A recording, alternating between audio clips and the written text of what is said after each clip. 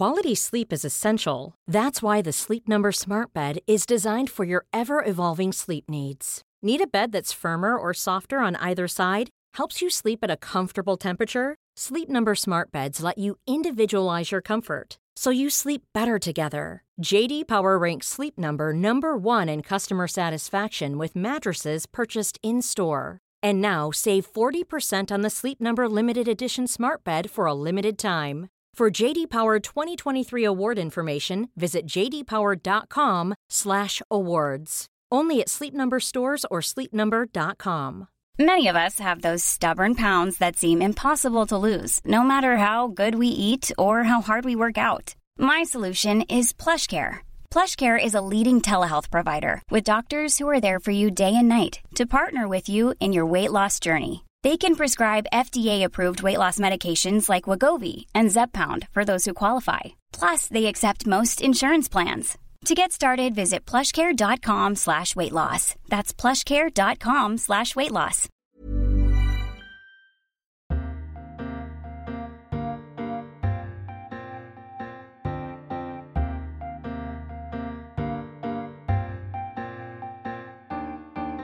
Welcome to a brand new edition of Freedom Books, Flowers and the Moon, the podcast brought to you each week by the Times Literary Supplement. My name is Stig Abel, the editor of the TLS, and after an unspeakably long hiatus, I am reunited on this podcast with Thea Lenarduzzi, commissioning editor, tick namer, and pronunciation guru extraordinaire. Thea, how do you respond to that? How was last week without me?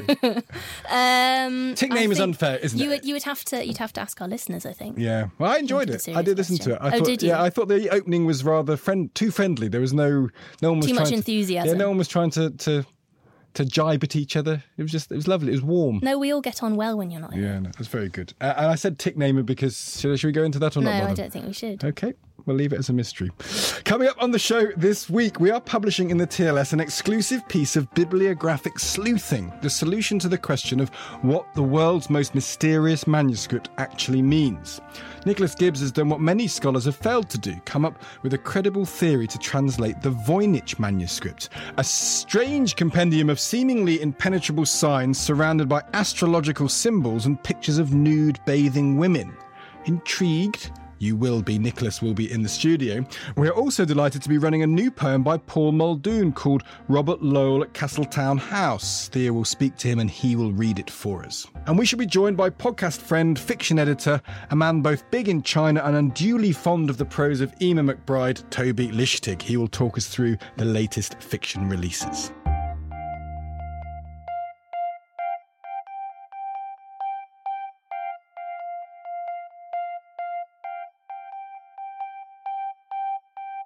The Voynich manuscript is a parchment-bound volume made from calfskin and consisting of 102 leaves. It dates from the early years of the 15th century. It was probably owned by Emperor Rudolf II. It also lays claim to be one of the world's greatest bibliographical mysteries. It's covered with strange non-Roman scripts, hitherto undeciphered, some unrecognised plants, astrological symbols, and plenty of naked women in baths that contain green liquid. What does all of that mean? Well, nobody's really come up with a convincing answer to that. Many renowned cryptologists have confessed themselves stumped about its apparent code. This week in the TLS, we published the theory of Nicholas Gibbs, who has cracked the code, firstly by realising it was never a code in the first place. He joins Thea and me in the studio now to explain more. So, Nicholas, how did you get involved with looking into a mystery like this? Basically, because a television company asked me to have a look and analyse the illustrations of the manuscript as I was an artist. They say, come on, you're an artist. Tell us what you think of them. Are they fake? Do they tell you anything? So I actually went in and I thought, right, let's go and have a look at all the medieval manuscripts that I think this might be involved in. You thought immediately this could be based on earlier medieval... Well, I looked at, the date was 1403 to 1438 in that region. Yeah. And it had been carbon dated to that. And so therefore, I looked at medieval manuscripts of that date with bathing, because that's what it exactly portrays. And then you suddenly discover that bathing was very much in, and had been in for over 1,500 years. And it was to do with your health and medical healing. So you immediately thought this feels like a medieval medicine of some description. Having read the medieval manuscripts and seen that bathing was very much in on the time, therefore I knew that I was in medical manuscript area. You started to discern narratives in it as well. Well, once I'd identified bathing, I then went to look at all the bathing books and all the medical books of the time. And slowly but surely, the descriptions in those books started to match each other and then started to match the illustrations in the Voynich manuscript. You felt there must be some sort of text somewhere that covers these issues? Yes, to a point. And I got to know that in medieval manuscripts, they used abbreviations enormously. And so AQ equals aqua equals water. And so you knew that might well be used in the actual script, the text of the medieval manuscript. So let's talk about the text, because that's the most, I mean, apart from the ladies in green liquid, which is quite a bemusing thing to see, but the text itself, and people have to look at the paper to see it, it's non-Roman. It doesn't look like individual letters. It doesn't look like any specific... To the naked eye, it doesn't seem to me to look obviously like letters. So when you were confronted by that, what did you think? When you have a look at medieval manuscripts, you will find that the scribes used ligatures. Ligatures are shortcuts to words, like an ampersand is a shortcut to and. Yeah. So therefore, when I had a look at both medieval manuscripts and the Voynich manuscript itself, there are two particular ligatures that jumped out, and one was for Eos and the other one was for Etienne. And so therefore that convinced me that there was a whole series of ligatures, not necessarily hidden, but in the text, which, because of the idiosyncrasy of the handwriting, one was unable to distinguish until you had got your eye in. So effectively you make the leap that they used abbreviations all the time. You spotted a couple of things that looked like evident abbreviations, and then you have to try and work out if every other marking was an abbreviation of something else. Absolutely. So therefore I go to the medieval manuscript Bible, which is by Capelli. And in that, Capelli in 2 centuries ago, or the 1890s, had in fact written out all the ligatures that he had ever found in medieval manuscripts and put them in a dictionary. And so therefore that was wonderful. But they were various idiosyncratic handwritings. So once you have your eye in and you see the idiosyncrasies of the scribe's writing, then you start to see the little angles of the letters or angles of the shapes that then match in with the Capelli's dictionary of abbreviations. So having spotted that, what's your conclusion? What is the Voynich manuscript? What is this document that has eluded other people? The Voynich manuscript is basically a huge book on recipes, and each recipe identifies either bathing or it identifies the types of medicine you should be taking with such and such a plant. But we haven't got onto the reason why you can't find any names, because there are no names in the text. Yeah. And there are no names in the text because the indexes have been taken out. And the indexes were probably never put back when the thing was rebound. And would the indexes have been written out in Roman script, you think, and saying... The indexes probably would be written out longhand. But as long as you have a malady and the name of... The treatment, I suppose. It is a treatment, absolutely, dead on. Yeah.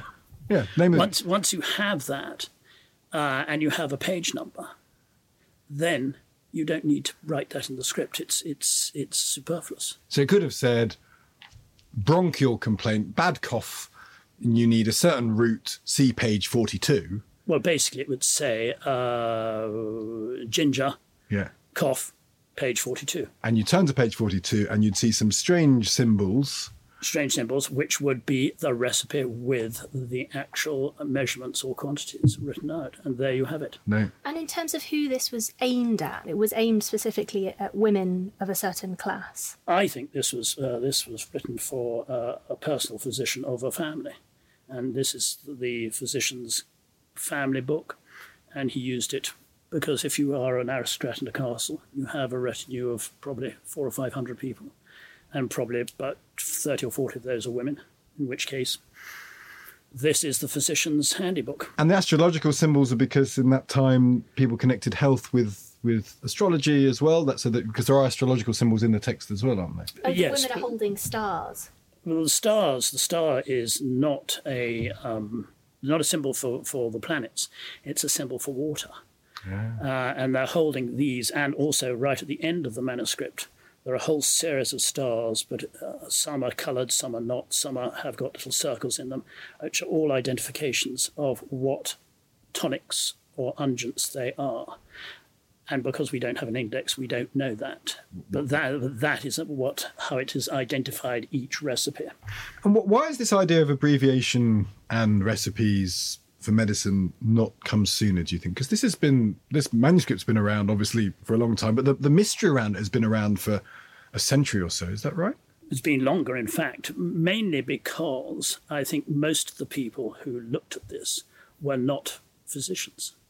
And having been not physicians, they have no idea of how to mix a particular recipe up. When it was refound in 1912, most of the people who looked at it were supposed to be cryptographers. So they looked at it as a code. I found that really interesting. If you look at something thinking it's a code, you start analysing strokes and things like that to form a pattern. But you came to this not thinking it was a code in the first place. I wasn't sure what it was, but I was pretty certain that it wasn't a code because the combination of letters was too small to involve a whole series of names.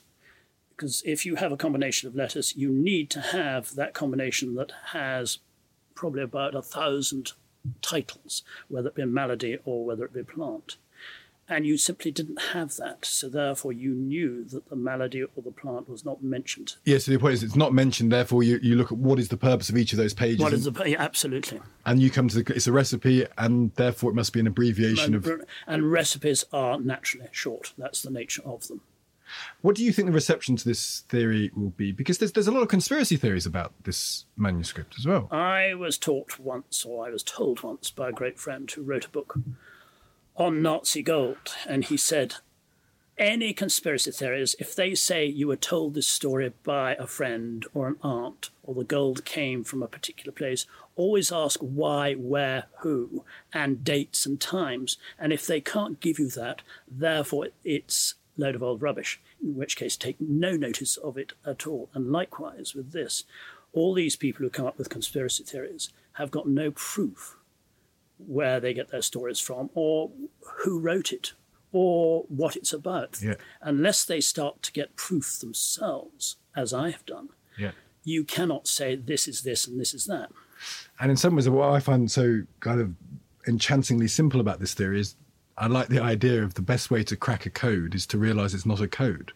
Right, it's not a code, but the other thing is to look at the metadata as well, which was a system invented by Gordon Welshman in the Second World War, which is not actually looking at the code itself, but looking where the code came from and between which station, where it's going and where it's coming from. And then you could identify what the words might be in the code. So if a message was sent from one aerodrome to another, you knew pretty well that there would be something to do with aircraft in that message, and in which case you can then tell the code breakers that you're probably going to find this letter, that letter, and that letter in. So you have to make this is what I found, you have to make an imaginative leap first. So in your case, your imaginative leap was saying, I looked at medieval texts, this looked like a manual for medicine, and therefore I'd expect to see maladies and herbs, but they aren't there.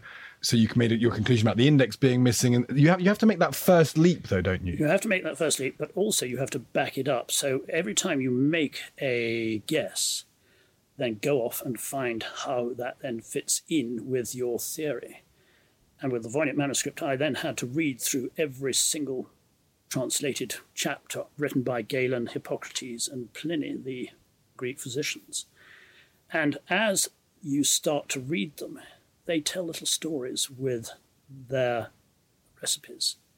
And those little stories then started to appear in the Voynich manuscript. and not only in the Voynich manuscript, but it started to appear, or you could see it appearing, in all the other illustrated medical books. So you knew one medical book was not necessarily copying from the other, but they were actually using the stories to illustrate the recipe. So then you find those pictures in the Voynich manuscript? So you can find those pictures in the Voynich manuscript, and then you can then match them with another book called Dubulenius Putilenius, and that is purely illustrative. So once you start to get a general idea of how all illustrations of medieval medicine were, then you start to say, right, if the Voynich manuscript is a medical book, let's see if I can find the stories in those illustrations. And slowly they start to come. And slowly, as the more narratives come in the illustrations, the more you know that you're on the right track. And then your eye gets into the abbreviations. And your eye gets into the abbreviations, because what you then do is you go to the books and read the Latin and start to see that the abbreviations start to pop out everywhere. And you don't just read the illustrative books, you go to all the very, very boring medical books that are holed up in libraries that nobody's ever looked at for the last 200 years. And you will suddenly start to see these abbreviations. And you know why the abbreviation's there, because scribes and we all are naturally have abbreviations keyed into us. We want to shorten everything. And how did you feel when you thought, oh, I've cracked this, and then presumably you kept getting reinforced the more you read? My first thoughts about this manuscript was that it was actually on perfume, and perfume's part of the medical healing, aromatherapy we have today. So I had gone into looking at the history of perfume, going right back to Babylonian times, and I found that many of the recipes had been written in cuneiform tablets. And so I rang up, by chance, Irving Finkel of the British Museum, who's the expert, and he said, come and see me. So I went and saw him with everything I've got. And he then explained about perfume, and then looked at what I got, and he said, I don't know anything about this, and I've been shown it. But I'm not sure about it. I'm rather skeptical. But if you want, I'll be your devil's advocate.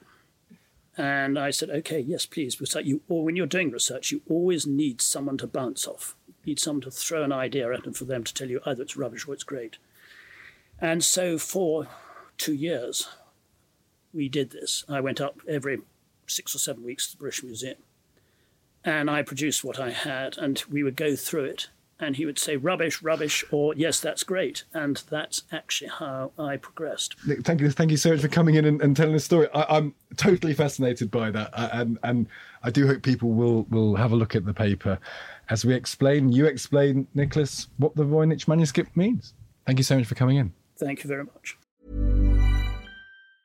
This Mother's Day, celebrate the extraordinary women in your life with a heartfelt gift from Blue Nile. Whether it's for your mom, a mother figure, or yourself as a mom, find that perfect piece to express your love and appreciation. Explore Blue Nile's exquisite pearls and mesmerizing gemstones that she's sure to love. Enjoy fast shipping options like guaranteed free shipping and returns. Make this Mother's Day unforgettable with a piece from Blue Nile. Right now, get up to 50% off at BlueNile.com. That's BlueNile.com. Quality sleep is essential. That's why the Sleep Number Smart Bed is designed for your ever-evolving sleep needs. Need a bed that's firmer or softer on either side? Helps you sleep at a comfortable temperature? Sleep Number Smart Beds let you individualize your comfort, so you sleep better together. J.D. Power ranks Sleep Number number 1 in customer satisfaction with mattresses purchased in-store. And now, save 40% on the Sleep Number Limited Edition Smart Bed for a limited time. For J.D. Power 2023 award information, visit jdpower.com/awards.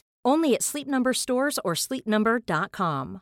Hey, I'm Ryan Reynolds. At Mint Mobile, we like to do the opposite of what Big Wireless does. They charge you a lot, we charge you a little. So naturally, when they announced they'd be raising their prices due to inflation, we decided to deflate our prices due to not hating you. That's right. We're cutting the price of Mint Unlimited from $30 a month to just $15 a month. Give it a try at mintmobile.com/switch. $45 up front for 3 months plus taxes and fees. Promo rate for new customers for limited time. Unlimited more than 40 gigabytes per month. Slows full terms at mintmobile.com.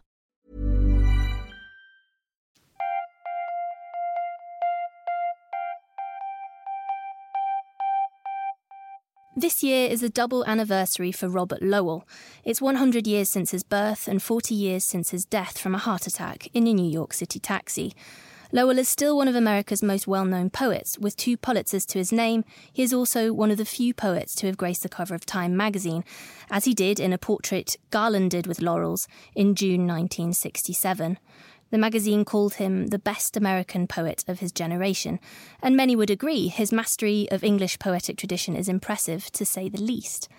But his legacy is also a controversial one. If people have always liked to gossip about Lowell, about his fragile mental health, his high-profile literary friendships and liaisons, and his constant marital infidelity, his characteristically confessional style, most notoriously in 1973's infamous collection, The Dolphin, gave them all plenty to go on. Paul Muldoon, one of his generation's finest poets, and himself a Pulitzer Prize winner, has written a poem in this week's TLS, Robert Lowell at Castletown House, marking the double anniversary. Paul joins us on the line now from County Donegal on a US mobile. Paul, Lowell famously played a role in shaping the talents of, among others, Anne Sexton, Sylvia Plath and George Starbuck, whom he taught at university in Boston in the 1950s. Now, you've written a few poems inspired by Lowell. I'm wondering, when did you first come to him? What struck you about his poems, and what did you take from him, as it were? Well, I was very conscious as someone who was starting to write poetry in the mid-1960s of Lowell as a major figure. I mean, he was very, very big, and one was very conscious of him, the Sunday newspapers, from London, for example. And then, of course, we were reading them at school. I'm sure we were reading Skunk Hour, for example, at grammar school, high school. And then when I got to university, 1969 to the 70s, certainly reading him there, and indeed met him there sometime in the early 70s. He came to Queen's University, Belfast, to give a reading, breezed in with all the, what one say, chutzpah of a proper poet. And so, he was, for anyone, I suppose, at some level, anyone writing poetry in the 60s, the 70s, and since, Lowell has had a huge impact. These poems that are now the order of the day, the poems about family and, making sense of one's day-to-day life, are all informed in some profound sense by Robert Lowell. Well, and in terms of making sense of one's day-to-day life, he had quite a complicated life to try to make sense of. So, I mean, just before you read the poem for us, I wonder if you could just tell us a little bit about it. The title in the first stanza set the scene and name some of the key players, his third wife, Caroline, and his second wife, Lizzie, who is, of course, Elizabeth Hardwick, a writer as well. So what attracted you to that particular moment in the life of Lowell? Well, I think it's partly, of course, the Irish connection. Caroline Blackwood was at Guinness, and she had an apartment or flat down in Castletown House, just outside Dublin, and they were living there. And she left, of course, on this particular day for London, and he was going back to Elizabeth Hardwick the following day. And all sorts of accidents befell, and he got himself locked in the house. And it was just a day or two before his death. I mean, it was that on that trip back to New York, as he clutched the portrait of Caroline by Lucian Freud, that he was found dead in the back of the taxi, on his way in from JFK. So it's partly the Irish connection that prompted the poem, I suppose. And of course it is a double anniversary. It's the centenary of his birth in 1917, and he died in 1977, so that makes it another anniversary. Thank you, and let's have the poem when you're ready. Robert Lowell at Castletown House. 1. This afternoon, the chimney made a clean breast of the matter as Carolyn and he took turns to argue for her hightailing it to London. Tomorrow, he'll fly west to Lily, her own recalcitrance, the recalcitrance of a mare that will kick out because she's too often been confined to the stable for her own good. As it is, he's managed to at once disable the burglar alarm and lock himself in. He picks up the phone to hear his father mutter something about Lafcadio O'Hearn in a closet.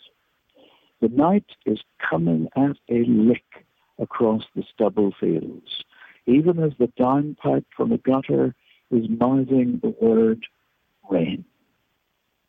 2. Everything that went against the grain, everything that had rattled its chain, everything that had gone down the drain because of the lack of a little salt in the brain. 3. The spot where the Varcry River meets the sea should be a marsh, yet the going yesterday had been firm enough till he somehow crossed Carolyn. His penalty so harsh it was handed down in cuneiform by Ur-Nammu. He hangs on the cusp between a wood nymph from the age of fable and a self-styled gossip from Kentucky. The transatlantic telegraphic cable turns out to have been spun from straw. Even it's slightly unhinged, the shutter. When one's weighing wines, one must sometimes set a thumb on the scale. Though it had been all washed up in the estuary, leaving high and dry both cabin cruiser and cutter, the ocean was back to throwing dirt on him. 4. Partly because the chances were slim, her light was ever but briefly dim, it had seemed. After vodkas and pins, the moon might still love nothing more than a midnight swim. 5. The amount of molasses one might add to a warm bran mash would generally take its tone from how a bear has handled the 100-yard dash towards the ha-ha. What if the Palladian golden ratio might apply to gin and vermouth? The empty grate is a cast-off, and the card table itself a discard. Now there's a smoke stain on the gable, and it looks as if night has already fallen at the first fence. In the long gallery, a candle sputters like yet another sylph. That glass chandelier, meanwhile, was shipped from Venice in a cask of butter so as to save it from itself. Well, Paul Muldoon, thank you very much. That was lovely. It's a pleasure. Thank you so much for having me.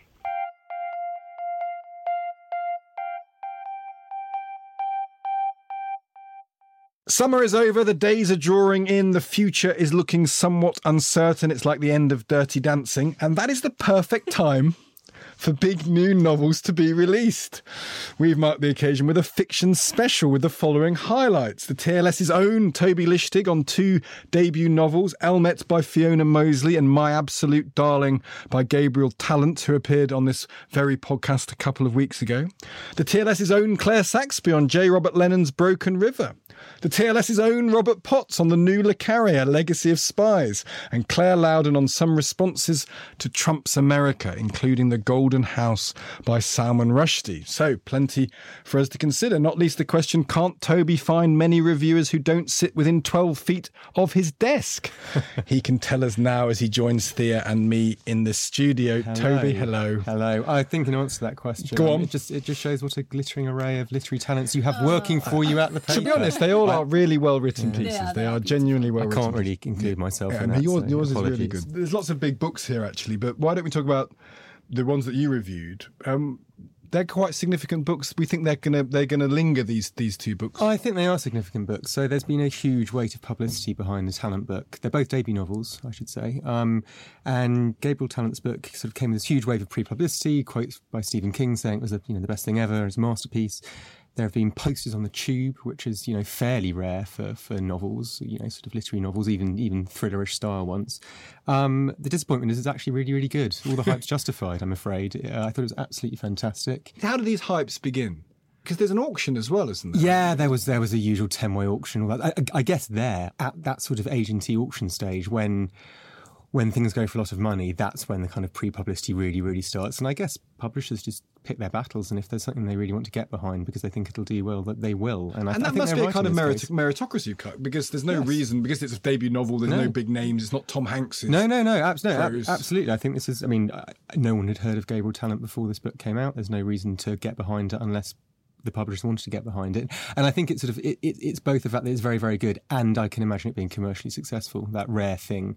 It's totally worthy of a glowing review in the TLS, I believe, and it will also sell quite well. And it will be turned into a film. And I would be incredibly surprised if we haven't all heard about it as a film in about 10 years' time. And what's good about it? What's the bar some little bits of Baroque overwriting, it's very, very well written. Which is very Cormac McCarthy. It reminds me, not so much in theme, but in style, it does remind me to a certain extent of Cormac McCarthy. Not the Cormac, sort of the pared-back Cormac McCarthy of The Road, but Blood Meridian, which I actually read straight afterwards. I hadn't read Blood Meridian, and I'd vowed to read it on this podcast a while ago, and I did read it straight after My Absolute Darling, and I could see some sort of similarity. It's definitely the maximalist inventory approach. Absolutely, and that kind of that approach to America's vastness, both in terms of space and also in terms of sort of human ingenuity and tools and guns and that sort of people interacting with nature, and there are kind of countless similarities between the two novels. So the two novels. Absolutely. The other one, yeah. Well, so the other one's it's called Elmet. It's by Fiona Mosley, or Mosley. I'm not sure. Again, no one's heard of her because it's a debut novel. I only heard about this when it got onto the Booker long list, which it currently is on. The shortlist is announced next week, so we'll see if it will get on that. And I'd already read the Tallent novel and thought I'd review it, and then I just picked up the Mosley because it was on the long list, and it just seemed incredibly similar. Basically, because both are very Gothic. They play on these Gothic themes: dynasty, small Hermetic communities, sort of how to deal with power, even the smaller Gothic tropes like burning houses towards the end of the novel and that sort of thing. And they are both in different sorts of Gothic tradition, as I argue in the piece. So Fiona Mosley's much more English, it's much more pared down, and the countryside it talks about is very English as well. It's set in West Yorkshire, whereas the Tallent novel, it's much more in depth, the sort of Southern Gothic tradition, and again that sort of maximalist approach. Are we living in a time particularly fertile for Gothic imagination, because it's very doom laden at the moment? Did you think that this is a sort of literary response to the spirit of the age? I was sort of thinking of that, and I think I wonder if it's slightly too soon to tell. I'd be interested in if in 20 years' time we look back and realise that there's been a particular slew of Gothic novels. I mean, people always have written Gothic novels, and the modern Gothic has been a very popular trope, and it's quite an easy one to draw on and to mimic and to do badly as well as to do well with. It'll be interesting to see whether it's the Gothic that comes to the fore when we look back, or the satirical novels. Exactly. And I mean, I should say, although these are very sort of doom-laden in their different ways, and I sort of made some comment in the piece about whether there are these two father figures in both of the novels, these powerful father figures who are ultimately the cause of doom, and whether, this says something about the new era of the strongman. But actually, neither of these novels are overtly political. They're not trying to deliberately comment on the current political climate. They're more a sort of a mood bellwether, shall we say. I'm wondering if there is a new stock character being born as well, of the homeschooled child. Yes, possibly. So, exactly. and another similarity, but in fact there are two pivotal opening scenes in both of these books where this sort of young child has gone to school, has had a kind of fracas with a teacher, and the father's come to kind of sort it out, and basically it results in the child being taken away from almost the kind of the open setup of the school, which is part of society, and taken back to the closed society of the house and this Hermetic community. And they both use those scenes very effectively. We'll get on to the question of satire and talk about Salman Rushdie. But before we do, why don't we talk about John le Carré? He's an example of a very good writer who should know when to stop. Discuss. I made the terrible mistake many years ago of I was at a country house once and I picked up Smiley's People and started reading it and did struggle to the end. And was baffled, and only then at the end did I realise it was a third in his famous trilogy. That's a very pertinent point, because not only does this piece win the best headline prize, The Spies Who Came Back Rather Old, very good. But because that is itself very pertinent, because this is a kind of it picks up the early book. Exactly.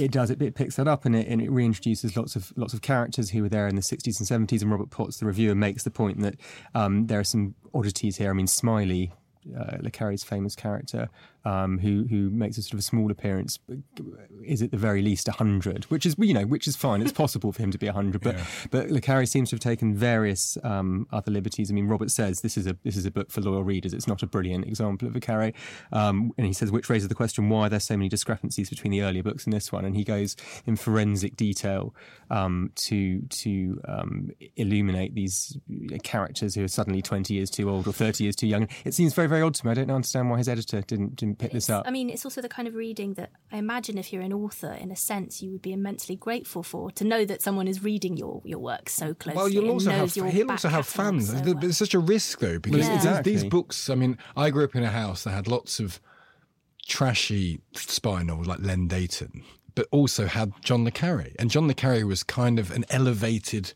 literary figure among genre writers. Yes, and he very much draws on the politics of the time. I mean, Robert Potts makes a very good case for Le Carré having been good for a long time, and he basically says he's struggled a little since the Berlin Wall came down. Yeah, well, it made me think, who are the writers who go on too long and tarnish their legacy? And I often say this, but I feel it really keenly.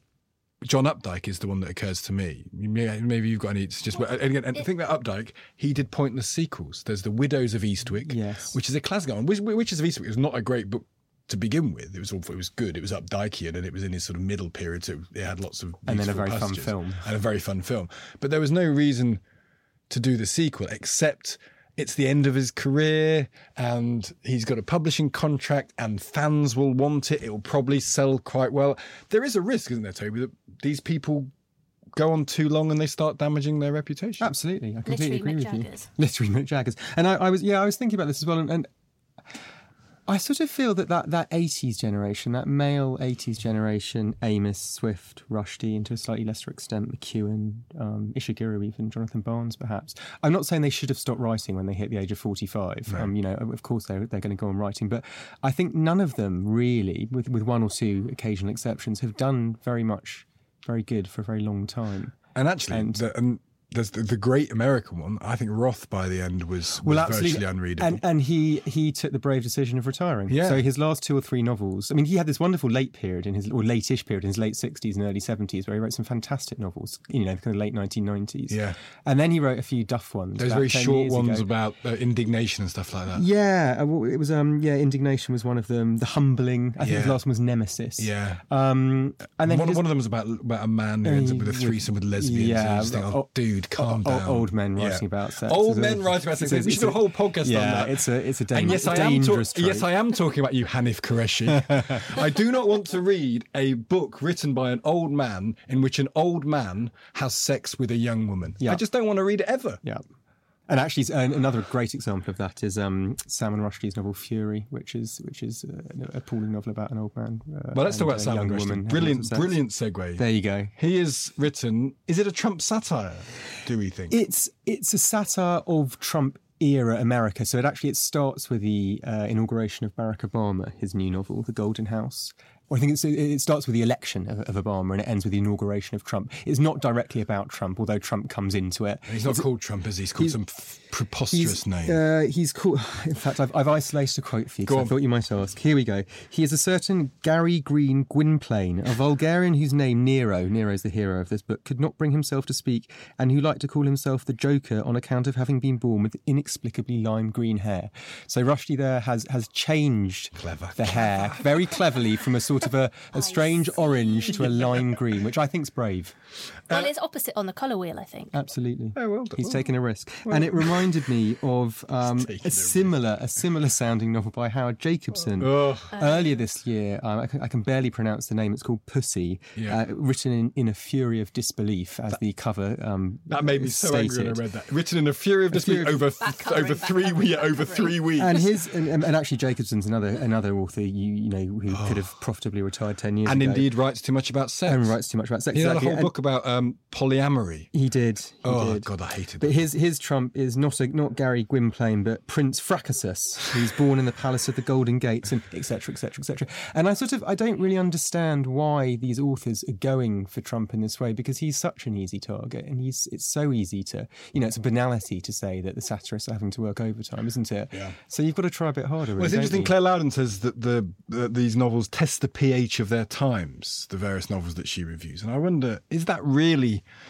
should that be a prime function of a novel, testing the pH of their times? No. I think within their times, absolutely not. When we look back on novels, it's fantastic that they can give an example of, they test the pH of their times. But in terms of sort of reacting to currents around them, I mean, of course we all do. We all write in our times, but actually writing directly about them, and particularly Trump, because he's such a fast-moving story. I mean, he becomes a different news story within every 15 minute, every 15 minutes or every tweet, exactly. So the idea of trying to respond to him directly, and that in itself being enough is, I think, misguided. Well, you're setting yourself up to have a very short shelf life. Yeah. Unavoidably, there's got to be a certain amount of kind of hot topic box ticking that goes on. Exactly. So, gender and sexuality or... Exactly. And actually, Claire Loudon makes the point that, it's not necessarily a disaster if a novel doesn't have a long shelf life. That's not necessarily what everyone wants out of a novel, but it's just, you've got to be a bit cleverer with the satire, because what are you doing that political commentators aren't doing if you're just saying, oh, look, he's a bit of a Vulgarian, he's got odd hair. Well, we were talking, David Horspool and I were talking about a play we'd both seen called Against, and it made me realise the thing I don't like about a lot of modern theatre is, and this is true I think of these novel writing as well, is that they focus on ideas and issues, and they think, I'm going to write about Trump, or I'm going to write about the dangers of modern technology, and then they backfill the book with characters and stories to advance that particular theme. And I just can't help but thinking, in the great works of literature, either in the theatre or in fiction, that's not how it works. People write stories which, because they're brilliant and beautifully written with believable characters, they tell us things about broader issues. We can infer stuff from them, but they're not written to tell us that. Exactly. And so for going back to our earlier conversation, Fiona Mosley's novel Elmet, I mean, it's set in this contemporary Yorkshire, which is also otherworldly and slightly feudal in feel, and the landlords are in power essentially, and the tenants are the ones who are kind of under the cosh, and there are these sort of strange arguments, sort of elements of unionising or whatever, and it says much more about power, that novel, than I think Rushdie's one does, and because it's oblique, it's coming to it from a slightly different angle. There's something in when you're writing about the Mosley book where you describe it as less ambitious and less flawed, and I suppose I find that quite an interesting trade-off, because it comes in again when Claire Loudon's writing about some of the books in her review where it's ambitiousness is what it falls down on. So I suppose you're kind of torn between wanting to reward the ambition at the same time as knowing that they're sort of making a noose to hang themselves with. There's a great Homer Simpson quote to Bart where he said, "You've tried and you've failed. The lesson is never try." So we have to, you can't blame someone for ambition, but if you can't just be left with that. Norman Mailer was the great novelist of just ambition. Just really, that's really ambitious, but it's not very good. Actually, he's another one you could argue hasn't, sort of didn't have a great late period. I mean, and his late period started very, very early. He had an early late period. period. I remember reading one about Hitler's youth. Oh, yes. Called a book. It was about a translation of Buchenwald, which is something in the forest. And it was about a house in the forest, something like that. That was one of his last ones. It was his last one. I think it was his last one. Yeah. It was another one who tarnishing the reputation. Yeah. Well, let's leave it there. We've rubbished everyone, but we're not going to rubbish people. Actually, let's not. You feel Mosley and talent. They're worth reading. They're worthy. Mosley should be on the Booker list. I'm delighted it's on the long list. I'd actually rather like to see it on the short list. I think it'd be great to see it on the short list, particularly because she's a debut novelist, but also in its own right. Talent kind of didn't. I felt like he didn't need that Booker commendation. He's got so much publicity behind him that he doesn't need the extra nod from the Booker crew. So I was quite happy with the way those two panned out, and I can see both of them being turned into films. Actually, Toby Lichtig, thank you very much indeed. That's all we have time for this week. Our thanks go to Nicholas Gibbs, Paul Muldoon and Toby Lichtig. Do go to the-tls.co.uk to see this week's edition of the TLS, which also contains a great piece on the selfie generation, god damn them, and a guide to children's fiction. Please tweet this podcast at FBFM_podcast with your comments and thoughts. Please do review us on iTunes too. Next week we have a poetry special in the paper on Dante, David Jones, Weldon Keys, Marianne Moore, and more. Do you see what I did there? So we shall certainly be waxing poetical for you then. Until then, from Thea and from me, goodbye.